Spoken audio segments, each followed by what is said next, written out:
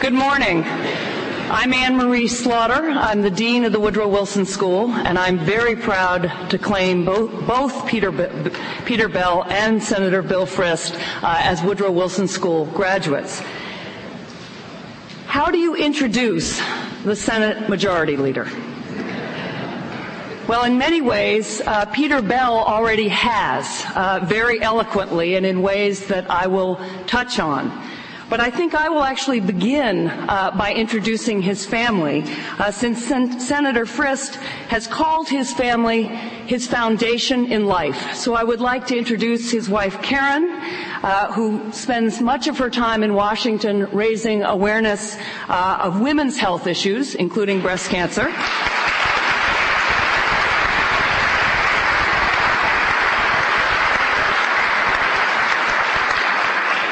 And also his sons, Harrison, who is in fact a freshman here at Princeton,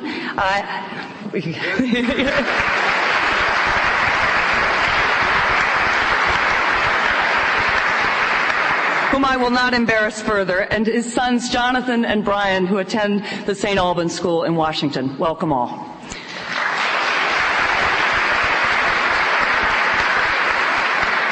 We are here today to honor Senator Frist's career in public service, but specifically in his success in fulfilling Princeton's ideals of work in the nation's service and in the service of all nations.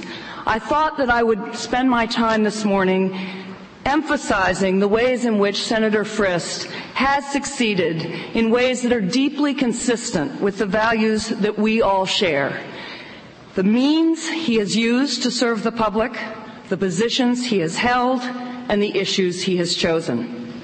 First, the means he has used. Senator Frist has spent his career doing things and then writing about them. He has written 4 books about what he has done. This means he has served not only through the political process, but through education.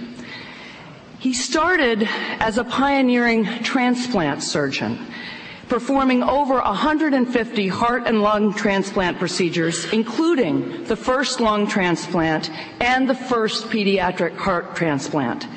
In that process, he wrote over 100 articles, chapters, and abstracts on medical research. He also co-authored his first book with a fellow physician for the medical community. It was called Grand Rounds in Transplantation. He was educating while he was doing. He then wrote another book called Transplant, a heart surgeon's account of the life and death dramas of new medicine. He wrote that book to dispel myths about heart transplants, or organ transplants generally, and to encourage people to become organ donors, to supply the organs that are so vitally needed, without which the technology cannot help.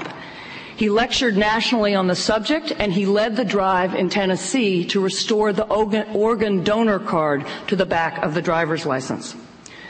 Senator Frist continued this pattern when he turned to politics. After winning a hard-fought first campaign for the Senate in 1994, he was reelected by an overwhelming majority, indeed the largest margin of victory in a statewide election in the history of Tennessee, 6 years later. He then wrote a third book, Tennessee Senators 1922 and 2002, Portraits of Leadership in a Century of Change. He distilled his experiences and his ideals of leadership in a way that would inspire and influence a rising generation of politicians.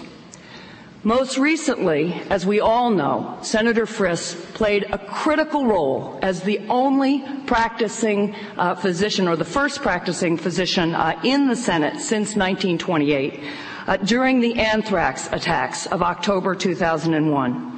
He worked to pass landmark legislation against bioterrorism, and then, true to form, wrote his 4th book, When Every Moment Counts, to help families prepare for future attacks.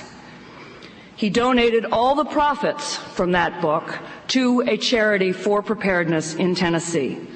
So doing and writing is a particular, writing and speaking and educating is a particular Princeton ideal of public service.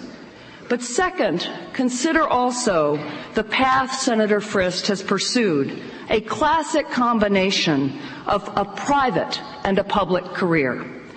Senator Frist spent his junior and senior years at the Woodrow Wilson School specializing in healthcare policy.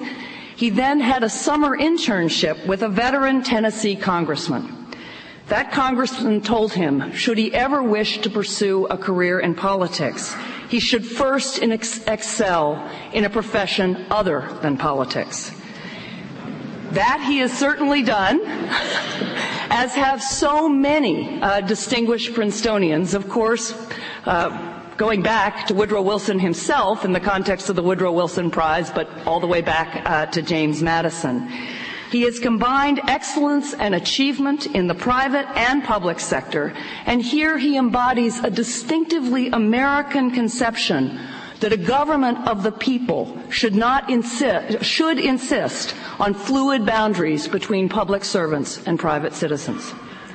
Third, consider the issues that Senator Frist has chosen. They are not the conventional issues, they are the courageous issues. He has fought for health care issues across the board. He has fought to prepare this country against bioterrorist attacks, even when that job is so difficult that it is very easy to give up and to say, there's nothing really we can do. He does not believe that. He has fought that fight. We will thank him. He's also, most importantly, as Peter Bell has pointed out, he has pioneered the fight against HIV/AIDS. Senator Frist travels once a year to Africa to work as a doctor, actually operating and caring for patients, and to see firsthand the devastation that HIV/AIDS has wrought. In addition to the statistics that Peter Bell gave us, in some countries in Africa, life expectancy has been halved. We are talking about life expectancies of 30 to 35. We grew up in an era where we have assumed life expectancies would increase. Now we're looking at life expectancies that are comparable to the Middle Ages. Senator Frist has led the fight to increase funding to fight what is truly a global scourge, in which we must care for others as ourselves. When Mary Robinson was just at the Woodrow Wilson School, the former president of Ireland and the former High Commissioner for Human Rights, she was asked to comment about evil. The questioner, I think, expected her to talk about the axis of evil. But instead, she said, the greatest evil in our world is poverty, a world in which we allow 6 million children to die and for AIDS to rage unabated is a greater evil than any she could think of. A Princeton education is in part, as we all know, a moral education, an education in character and compassion. As senator and now as Senate leader, Senator Frist has chosen to fight global evil on two fronts, bioterrorism and the scourge of HIV/AIDS. Public service through doing and teaching, through writing and speaking, through combining excellence in the private and public sector, and leading the public with character, courage, and compassion. Fellow alumni and friends, I give you Senator Bill Frist.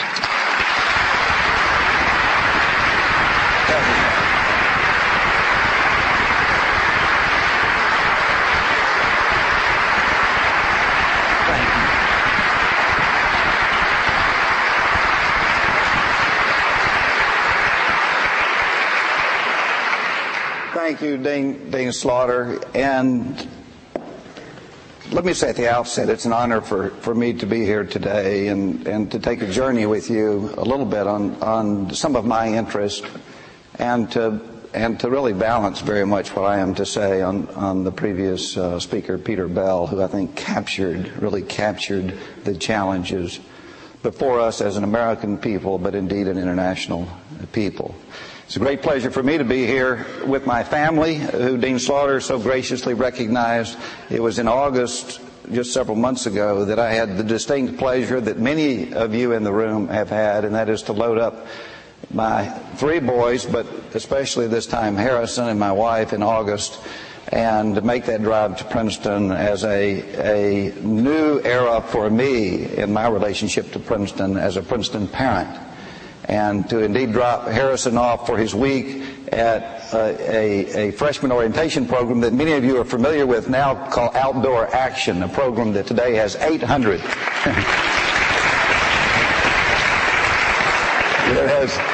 It has 800 people participating, and when you come back to Princeton, you think, all of us do it, and this is mainly alumni in the audience and students who are here today, but you come back and you think of what the place was like when you were here, and it dropped me back about 30 years, where I and two other juniors and a senior took 13 students in what was the first Outdoor Action program, and to think that those 15 students now evolved into a week of 800 students who spend a week together introduced to this wonderful place helps put things in perspective. Both that an idea whose time has come, you don't realize at the time, and I'll speak about another idea whose time hit me about then, but also the growth, the vitality, the assimilation of when one has an idea of gathering this wonderful community together in terms of alumni, in terms of faculty, and in terms of students. If you turn back, actually from that time, that was 30 years ago. If you go back about 3 months before that 1973 trip that we took, about 3 months before that in April of 1973, Marvin Bressler, how many of you were taught by Marvin Bressler? Professor Bressler, a number of you, issued a report by the Commission on the Future of the College. And in that report, 1973, that's when I was a junior here, it captured a lot of my experiences. And those big reports, does anybody ever read them? You never know. But I happened to glance through part of that report because, and I wrote it down, 1973, April, the report on the Commission of the Future of College said, entering students arrive on campus as strangers in an unfamiliar universe. We all feel that. Little in the institutional structure, speaking of Princeton, provided for the freshman and sophomore years expose a student to a sufficiently wide range of people, thoughts, values, and lifestyles. 1973, we'd just gone co-ed, still sort of the entryway structures. And then the part of the report that really captured my imagination is this. In the report, it reads, parochialism is the enemy of education, and a well-appointed central facility would stand as an architectural testimony that Princeton is greater than the sum of its parts. All of a sudden, these little light bulbs started going off.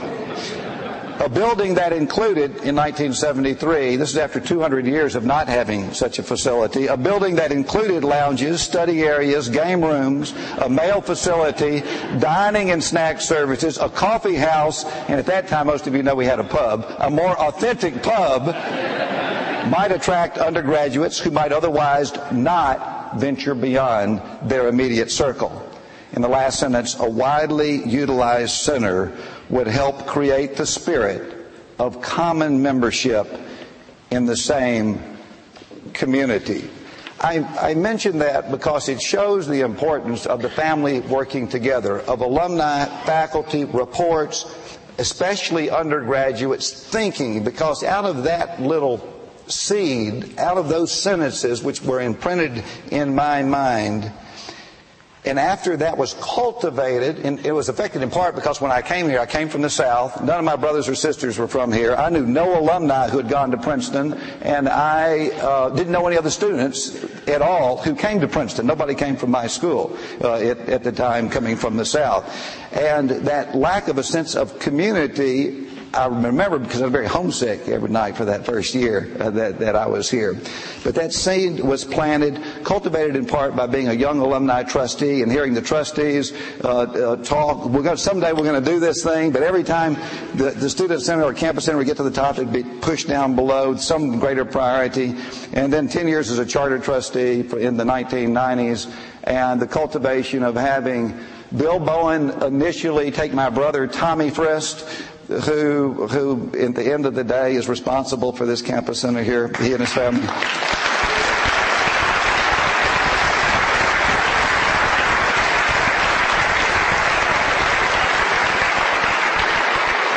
But the reason, and so many of you are here as alumni, but when Bill Bowen and Harold Shapiro literally walked, and my brother didn't go to school here, but for several days, hours and then days through this campus, painting a vision of what could be here with that architectural testimony and the cultivation and the involvement of alumni.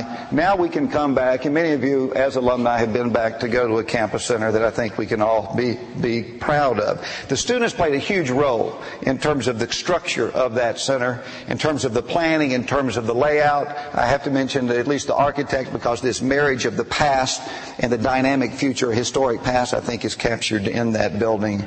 And the reality is not just a physical structure, but indeed a spiritual structure as well. It's where Princeton can really come together in an informal way outside of the structure of classrooms. And as that Bressler Commission report on the future of the college 30 years ago that turned a little light bulb off in my mind, that our university is, and the quote was, greater than the sum of its parts. Today I want to focus on public policy specifically, and I want to talk about two issues. And Peter Bell's comment captured one of the two issues that I want to talk about. And it's an issue that in politics, and when I go around the world and around this country, and in every political campaign, and even when I'm talking to the backwoods of Tennessee, I will talk about this issue, and Peter Bell captured it.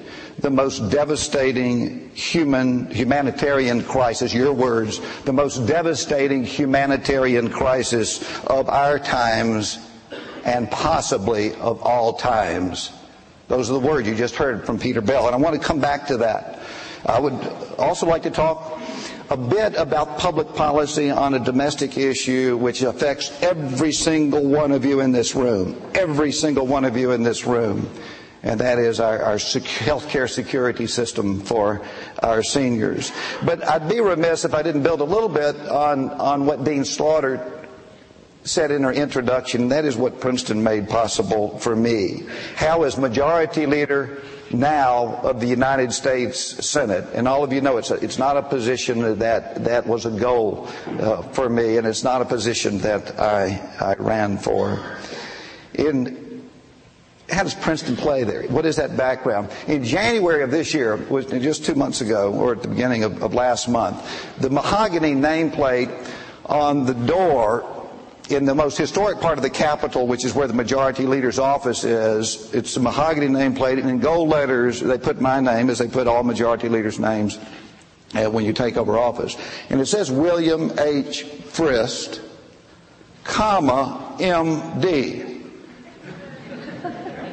Now, you kind of laugh, and that's exactly what the political pundits in Washington say. What is this MD business? The newspaper, people writing in the newspaper, MD, what's that have to do with being Majority Leader of the United States Senate? You know, it's interesting because it's done for a purpose. And it's not just it was in my Senate office as well. I did it there, to be honest with you, because my dad, who died about 5 years ago, when he came to my office, he scratched his head and said, Bill Frist, why did you give up being the greatest of all things, and that's a doctor, to come to Washington, D.C.? And so he said, put MD, you're a doctor, put MD up there. So that's the real reason. But what it really says, and it says really what Dean Slaughter captured, the MD sends the signal of this concept of what I think has made our democracy great from the founding of this nation. And that is that we take real people who have had real jobs, yes, jobs outside of government, who bring the real experiences that Peter Bell talks about, that you see, that you feel by doing other things, and taking that for a period of time, and it could be, long time, or it could be a short time, in my mind, is taking real people out of real jobs and allowing them to come and serve the country in the way like I am today in public service and make one's contribution. It's called the citizen legislator concept.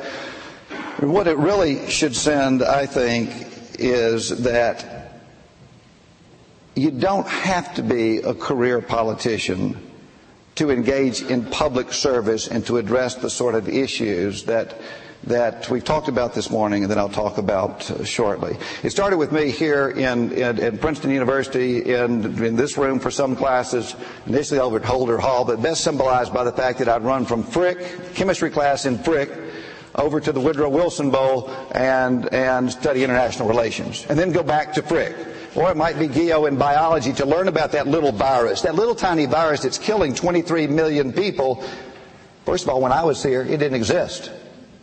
Or we didn't know it existed. That's how new this little 23-year-old virus is. Well, 1981, 22-year-old virus now that's killed 23 million people.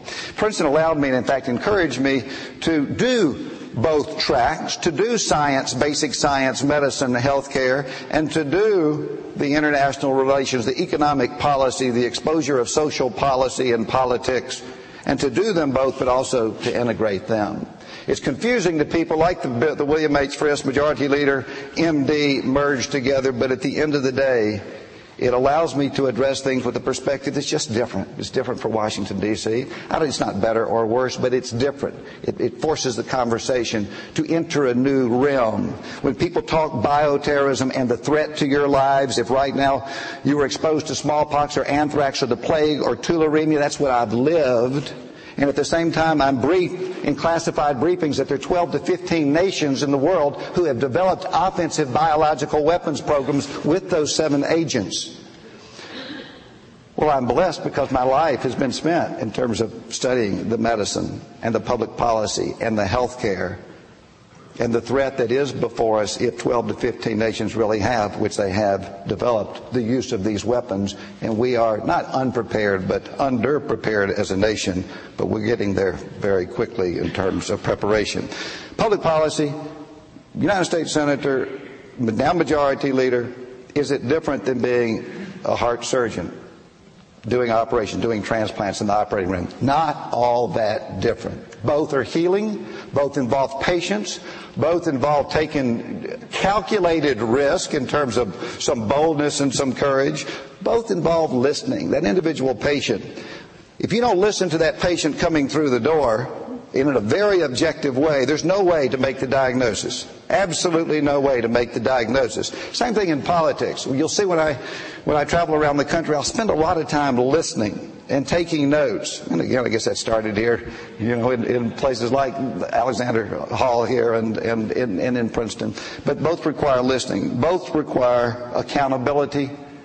And that's key. When you do it, and we see it play out in this tragedy, and it do. When a mistake is made, you're held accountable. And that surgeon stood up and has been held accountable. That happens in medicine every day. And you're held accountable when you transplant a heart or a lung or you fix the heart in a young man or a young woman. You're accountable. In politics, the accountability is not as natural as that.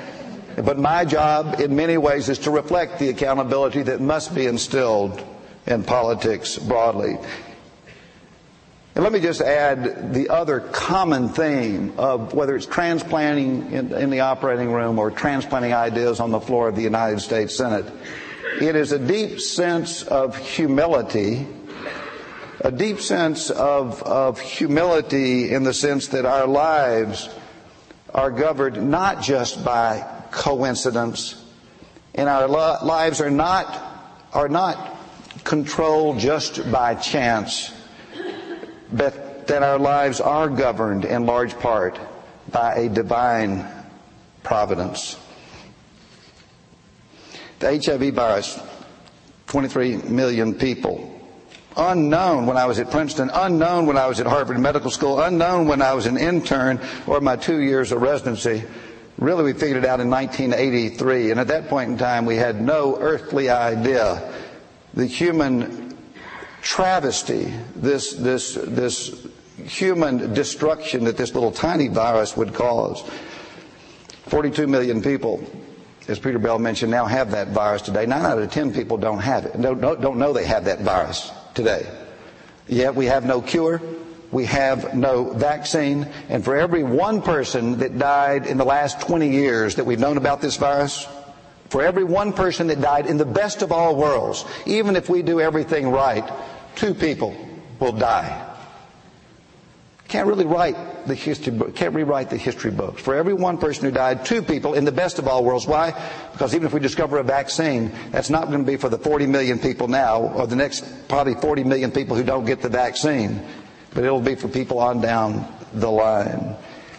Africa, my love for Africa is real. I spend at least one trip a year there working with people with HIV/AIDS as part of a medical mission team. But it's not just an African problem. It's a problem that is rolling across the Caribbean, that is rolling across India, that is rolling across China. The fastest growing rate is indeed in yet another country, that is Russia. 23 million dead. 60 million people more will likely die, 40 million next year. 40 million people have it today. What will the history books say when they look back upon 2003? Did we stand up or did we not?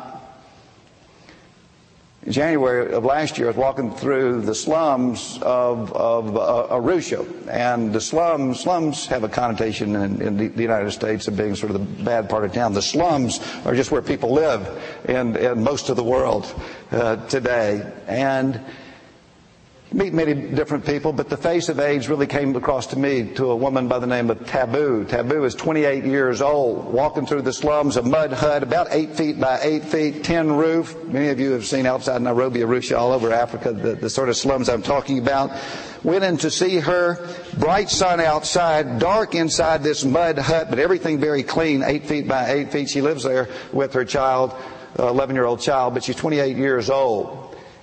I couldn't see coming in very much in the room, but I did see this big smile. And as I got closer, I saw this sense of hope. But then as I got a little bit closer, I saw somebody that is thin, that is wasted, that is what in medicine we call cachectic. That clearly was not going to live but another year.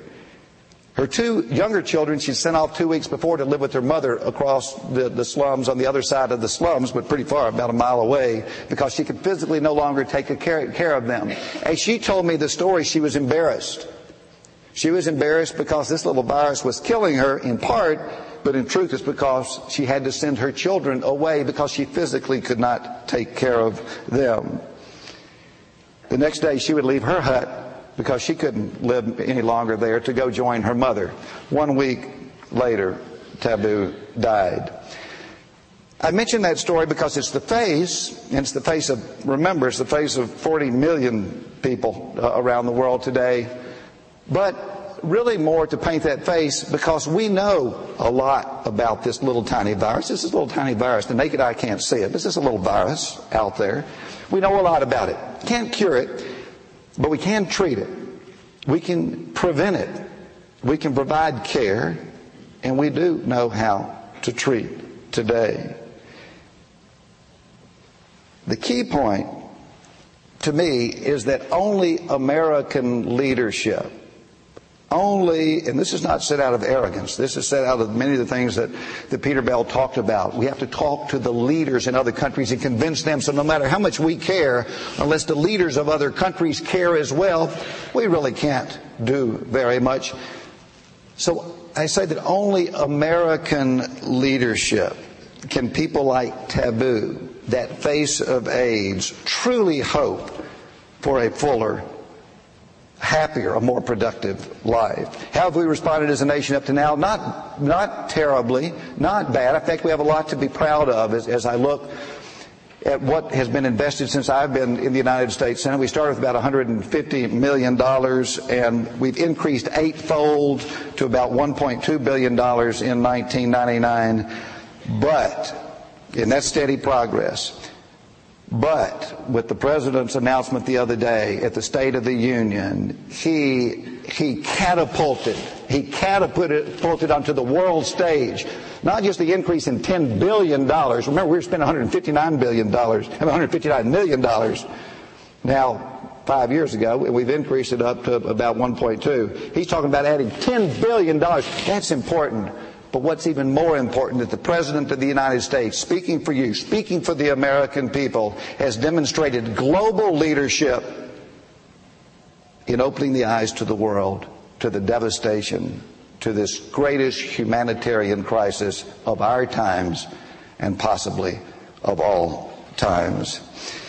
It's the hope that Africa needs. It's the hope that all people with HIV need, people in India and China and Russia and around the world. If America does continue to summon our moral courage to lead the fight against HIV/AIDS, we will literally change the course of world history. Tens of millions of lives will be saved, but we will change the course of world history. All of a sudden, you can figure out, you get to see why majority leader sign, adding that MD begins to make sense. Why the most common question I get, and I still get, is that why in the world would you leave 20 years of the practice of medicine where you have the privilege, you are blessed, you've been given the tools by many of you, what you support here at Princeton and other higher education institutions that I've been to, you give that up to translate it into being a politician? All of a sudden the healing process comes alive. The motivation, not just for me, but the motivation of public service comes alive. It's reflected in HIV. It's reflected in being a physician back in Tennessee where I operated, being a physician in Africa where I do medical mission work, and now being a physician in the United States Senate. You see it through HIV/AIDS, and that's why I wanted to build on what Peter Bell presented earlier today, because it clicks. You see the importance of this broad approach to education. Now, Majority Leader of the United States Senate, what's the most common question I'm asked? And it is very simple. It's, what is your greatest challenge? Luckily, I really don't know. I don't know yet. But let me tell you what I think it is. My answer is to compel the United States Congress to stretch our horizons, and that's hard, but to stretch our horizons to address what is, to me, a very obvious growing imbalance between the policies on the one hand and the inevitable, immutable demographic shift caused by the aging of America's population. The imbalance, it may not be initially obvious, but in a few minutes I want to be able to walk through and tell you why, when I said earlier, it's important to each and every one of you in the room. First of all, this demographic tidal wave, the baby boom, 1940s, after the war, fertility rates went up, so you really had demographics going, or say fertility rates going about like this, then after the baby boom going up and then coming back down. That wave is moving through and hitting now retirement age at 65 years of age, and that wave is going to hit starting about 7 years from now. It is imminent, it's fast approaching, it is powerful, much more powerful than any of us had previously imagined. Our policies don't reflect the realities of that baby boom. Our policymakers don't reflect that reality in the issues that we have heretofore addressed. And this is what I refer to as a long-term leadership gap. Politicians, for the most part, are I was going to say for the most part are human, but I'm scared somebody will jump up and say that. But politicians, for self-survival reasons, tend to think short term. On average, your next election is 2 years away, probably about 4 years away. Senators run every 6 years, but you only have a third running every time. So most of the people in Congress, 535 people, you have 435 running every 2 years, and the senators, a third of them running 2 years from now. So for self-survival, you're going to be thinking what your 6 million constituents in Tennessee think if you want to stay in office. And I think people stay in office too long, by the way, but that's all right, kind of thing. So you begin to understand the politician. I mean, let's face it. When I'm out and I'm in Tennessee and I have an audience a town meeting of people who come who care about the fact there are 44 million people uninsured in their community, and they're coming to me. It is hard to stretch them to be thinking about what happens in the southern Sudan where I was in January. 2 million people dead, 5 million people displaced. That's bad. But I came to hear you, Senator Frist, because I don't have health insurance and my child is sick. I need to stretch. The politician has to think short term, but also, and my argument is, think long term. Let me also add something which is not quite as apparent. It's more inside baseball in what happens in the United States Congress, is that our Senate corporate institutional procedures are short term. Our budgeting process is only 5 years. So when we start our budgeting process here in about a month, we look at what happens both to entitlements and to non-mandatory spending, all our spending, in a period of 5 years. Occasionally we'll go out to 10 years, but the budgeting process, all of our Senate rules are written to focus on a 5-year budget window. The problem, what I just told you about this tidal wave of the baby boom coming through, which will affect every one of you, hits in 7 years.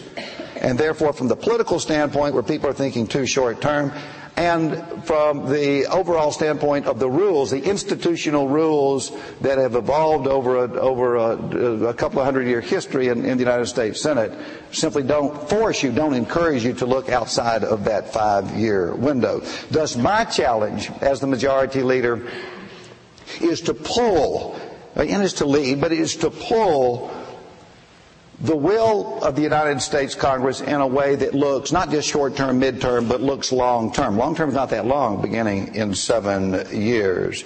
And that long-term vision is absolutely critical, and I'll tell you why, because of this tidal wave of the baby boom, of this burst, this surge, demographically driven in our population.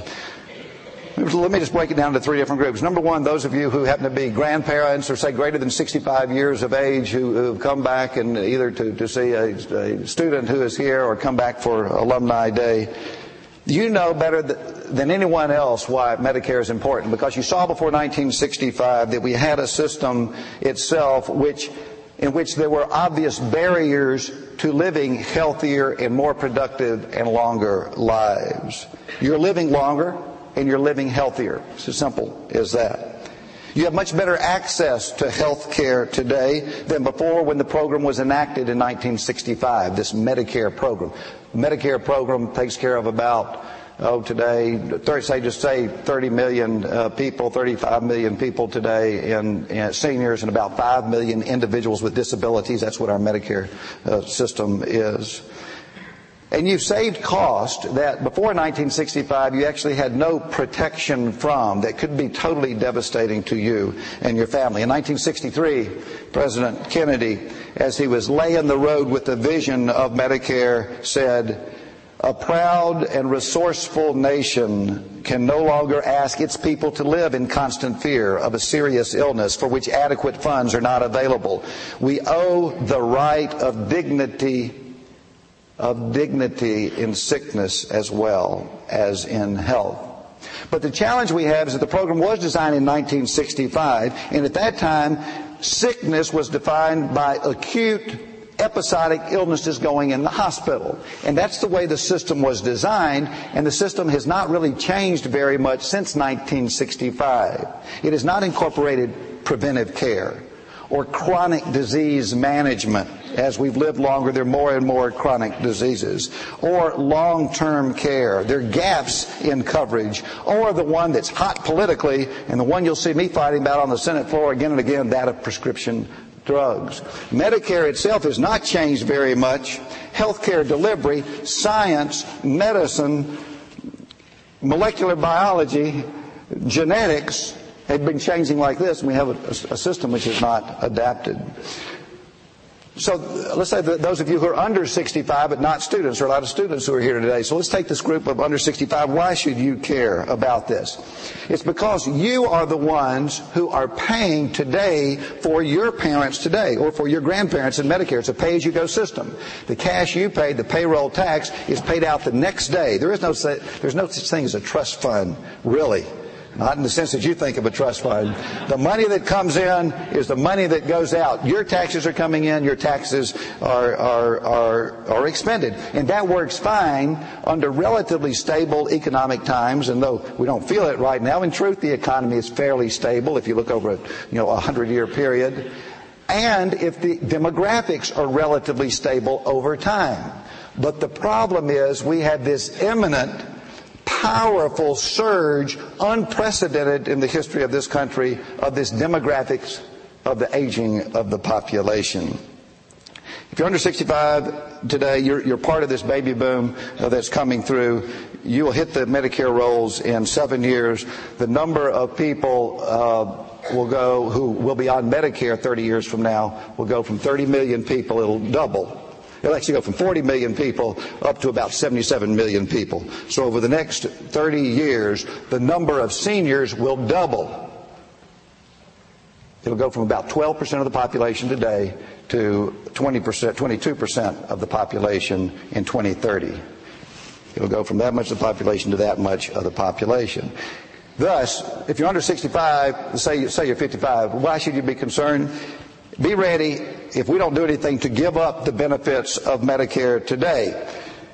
Be ready, if you have private health insurance today, say an employer-sponsored plan, be ready, today it would happen actually, to give up benefits like preventive care, because there's none in Medicare. There is no stop gap for catastrophic coverage in Medicare today. There are no annual physical exams in Medicare today. There are absolutely no prescription drugs on an outpatient basis in Medicare today. So when you hit 65, just be aware that you need to be ready for that. Medicare simply hasn't kept up with the overall delivery of health care today. The last group in the room that I'd like to talk to are those who are students or student age. And why should students care today? Well, there are lots of reasons. First, and this is the last time I can probably say this to Harrison, because I told you so. You got to care. Now, those of us who are parents know that it's too late. Jonathan, Brian, tell you so. Maybe I can still tell you as we go through. But really, it's because in a few years, when you leave here, 4 or 5 years from now, you'll be paying a payroll tax, which is just how much money you earn as your payroll. Every month you will take exactly 7.65% of that to support Social Security and Medicare. Now you think that's for you later. It's not. That money is being paid out right now. You'll pay that as long as you earn a paycheck for over your next, although surely are people getting jobs when they leave Princeton? So, we come through today. All right. But as long as you're earning money, you're going to be paying this 7.65% tax. And, is that too high? Is it too low? I think people are pretty comfortable with it now. The problem is it can't sustain the program long term. I told you part of the problem is we're going from we're doubling the number of seniors, say going from 40 to 77 million people. That's sort of bad enough. The real problem is because this was a baby boom coming through, is that the number of workers that are available to support each senior is going to be cut in half. It's going to go right now, 4 people are working to support 1 senior in this pay-as-you-go system. And they're working pretty hard, 7.65% tax, but it's working okay. But because of the demographics, in 30 years, we're only going to have 2.3 people. These 2.3 have to work twice as hard if you're going to be giving this senior the same benefits. Why? Because nothing changes in the system. It's just the demographics. So it's pretty clear. We got doubling the number of seniors, and remember this to the students. We got doubling the number of seniors, but for each one of those seniors, we have half the number of people working. Thus, the burden is twice as great for them to support each senior, but then really 4 times as great because they're having to support double the number of seniors as we go forward. Life expectancy, and I'll just add this as a fact, life expectancy, and this is great. This is what my business really is. Politics is what I'm doing for a period of my life here, but what I really am is a physician. And it started with my dad when I was a little boy, and my brother who's a physician, and my other brother who's a physician. The goal of it really is to improve life and make lives on an individual basis more fulfilling. And my thesis is it's no different than what I do now. In the political arena now, But there are certain goals you measure. Over the next 30 years, we will increase life expectancy, if you reach the age 65, by another 10%. Pretty amazing. Now, overall life expectancy is a little bit different, but if you reach 65 years of age, we're going to increase the number of years you're going to live by 10%. Great. It's the miracles of medicine and science and really what I've given my life for, and many of you in the healthcare profession in science and in research. On the other hand, it's a huge expense that we need to in some way be able to account for, which today, given our current policies, we don't. More seniors living longer, and fewer workers to support each senior. What's the urgency of all of this, and why act? Why act now? Why will you see me? Let me just put it as an aside again. Majority leader sounds good, and you are the leader of the majority caucus in the United States Senate, but people assume you got a lot of power. They assume that you can just control the place. There is no power to it. You learn quickly that there's no power. But the one thing you do is control what is brought to the floor of the United States Senate. My position gives me the ability to decide what the United States of the Senate debates on the floor of that body, and thus what becomes legislation. So the priorities that you hear about, yes, are affected by my past. When I talk about Africa, when I talk about the importance of our global community at the same time as Medicare, but then you have to ask, what's the sense of urgency? Why bring it to the floor now? Why bring this issue to the floor now versus later? Real quickly, the demographics are fixed. You can't move the goalposts. This is not something you can shift to the future. Politicians can't play with this one. It is there.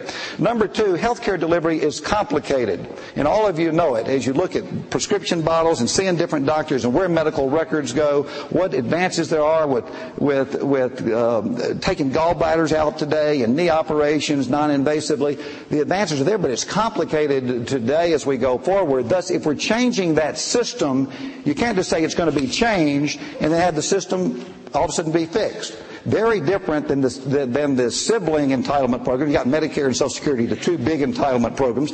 Both are affected by demographics. Social Security is a piece of cake to fix.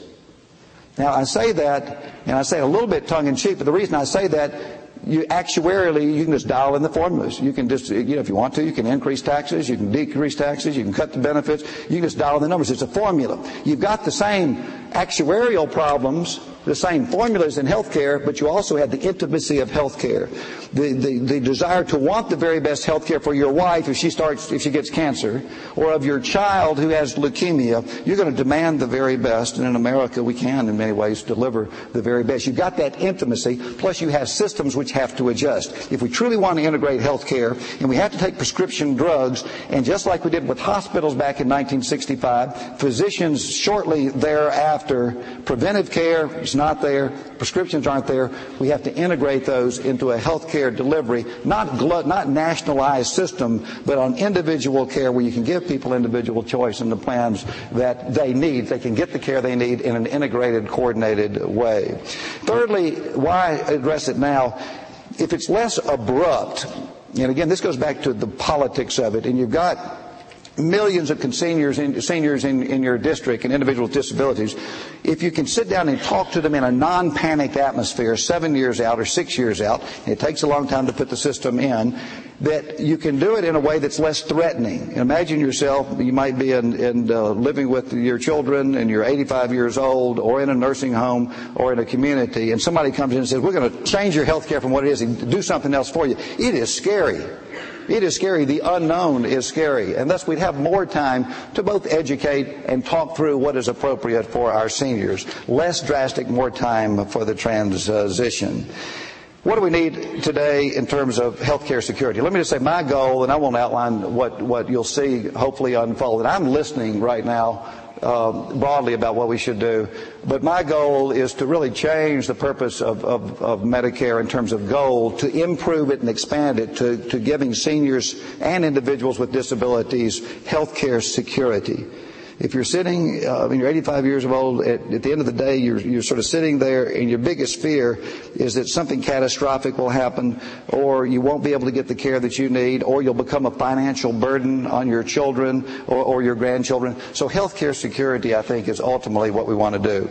Number two, if you ask seniors what that means, it means some pretty simple things. It means good preventive care, affordable prescription drugs, protection from these catastrophic events that will occur in their lives. I'm talking to all of you, remember, because all of you are going to be in this situation. You want access, a reasonable access to the technology, or at least what other people are getting in the United States of America. Now I'm a physician, and I'm in a position to help bring up to date this program. I occupy a position that allows me to facilitate the debate, and I don't pretend to have the answers as we go forward, but to address these issues in an objective, discipline-focused, and bipartisan way. Can we do it? I think we can do it. I think we've got no chance to. I think we have no chance to continue to guarantee health care security for you and our seniors unless we address it now, outside of a crisis situation in which we'll be in 7 years. Let me mention that the doctor-patient relationship is something important to me. It's important to me, again, because I grew up with it, watching my dad and his patients, my brothers and their patients, and me and my patients. There's nothing more intimate in terms of that relationship, in terms of coordination of care, in opening up, in dealing with issues. That bond of trust between Medicare and America's seniors, to me, is very much like that doctor-patient relationship. What do we need to do in terms of drugs? I think that the President of the United States has said that the starting point can be $400 billion. That's to put into a program, but if we just add that to a program in a free-for-all, I've just told you the demographics are going to bring down the system unless we act. So to add a benefit that, and people ask me, how much is prescription drugs? Prescription drugs is, I would argue, equally important to the hospital today. And it certainly will be 5 years from now in terms of your lives. But seniors over the next 10 years are going to spend $1.8 trillion on prescription drugs. That's how much they're going to actually spend. The overall federal budget's only $1.3 trillion. But over the next 10 years, $1.8 trillion. We have an opportunity not just to add prescription drugs, but we have an opportunity to integrate our health care system, to integrate it in a way that seniors will have better choice. They'll have choice of integrated plans. They'll be able to have access to catastrophic care, preventive care, and prescription drugs. Private health care plans must compete in this model. We must capture the dynamic of the marketplace with very significant regulation to keep the playing field fair by government for those 40 million people under Medicare, soon to be 80 million people. The element of competition is important because it allows integration into the system, assimilation into the system of the very best healthcare delivery tools that we have today. It'll be a system of expanded choice. The federal government is not going to force a senior to leave a program that they have now. They can keep what they have now, but remember, what I just told you, what it does not include now. So I'm convinced that if we offer a program similar to the type of health care that I get, the model is the Federal Employees Health Benefit Plan. I have a choice of both fee-for-service, so-called point-of-service, and other types of plans every year that I can enter, and every one of those plans includes prescription drugs. We need to make sure that we fix the system in the sense that we don't have physicians leaving Medicare as they are today because of unfair reimbursement procedures. We need to make sure that seniors who enroll in these plans, I think, if they enroll in these plans and they want additional benefits, that they need to be able to pay a larger burden of those costs, something that's not been done in Medicare today. If you're very rich and very wealthy in Medicare today, you can't pay the cost today. The taxpayer has to pay those costs. We've also got to guarantee real protections for low-income seniors by providing very important, critical additional subsidies and support for them. At the end of the day, I don't know how the debate is going to work out. I can tell you it will be on the floor of the United States Senate. I hope it'll be there in early March. It is clear to me that we can address it in a bipartisan way. I hope that we can keep it out of politics and recognize that as leaders in the United States Senate and in the United States Congress, we have a real responsibility to face this tidal wave, this surge that is coming before us. Let me close and simply say that I've taken the opportunity to talk about two challenges based in part because I think they both reflect my experience here at Princeton. One is faced by our nation alone, unique to our nation, this demographic shift, peculiar to our nation, peculiar to our government, peculiar to the procedures that force us to look short term, the healthcare security, and the other is one faced by the world, this deadly and destructive tidal wave, parallel to the demographics in many ways of the HIV/AIDS virus. These challenges paint really dark clouds, I think, on the horizon in many ways, and when I put them together, people start scratching their head and say, you know, what's going to happen to us? But considering their potential to do greater harm in the future, they are really just but sort of a gathering storm that we have today. We don't face challenges too often in this country, and I point the finger in part to the United States Congress, and I can do that since I now represent that body. We don't face challenges too often until they become real crises. We have terrorism on our soil today, and I know we're all going through a tough time, and nobody wants to go to war today. We know we are at war on terrorism today, and it's a parallel that we struggle with, and that I struggle with, that the President of the United States struggles with. We know that there's a growing terrorist threat today. We know that our government probably failed to recognize that there was a growing terrorist threat over the last 2 decades to this country and internationally.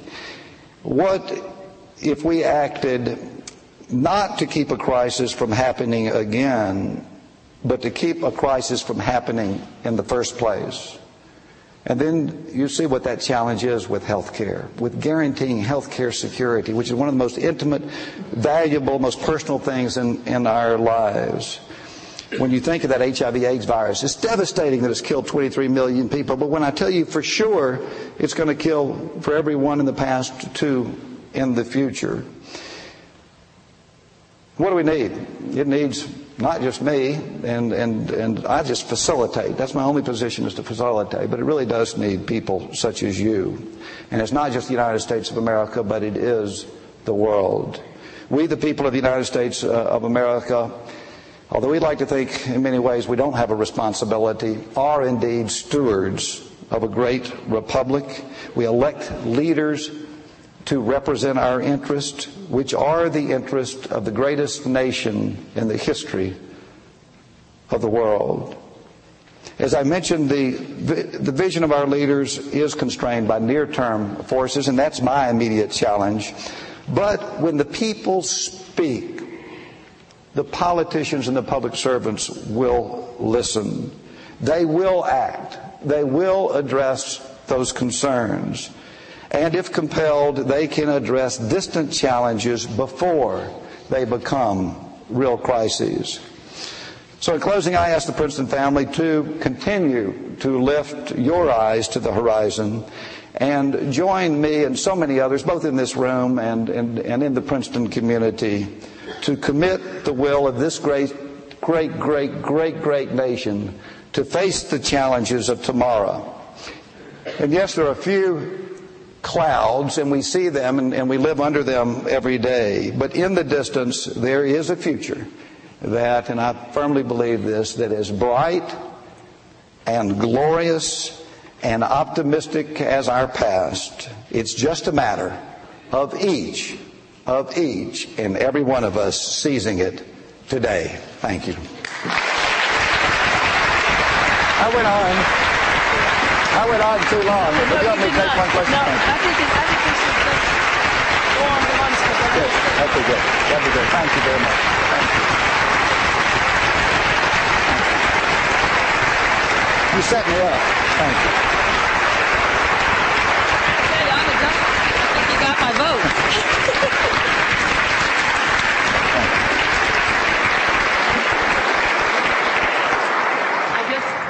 I just told Senator Frist that I'm a Democrat, but I think he got my vote. I will invite you now to adjourn and to reconvene in Jadwin. We are just at the hour, and in the interests of now having a chance to watch our very distinguished awardees receive their awards, as well as the various other award winners on Alumni Day, we will reconvene in Jadwin for the reception and the lunch. And I thank you all for a wonderful morning. Good. Good. Good. Good. Good.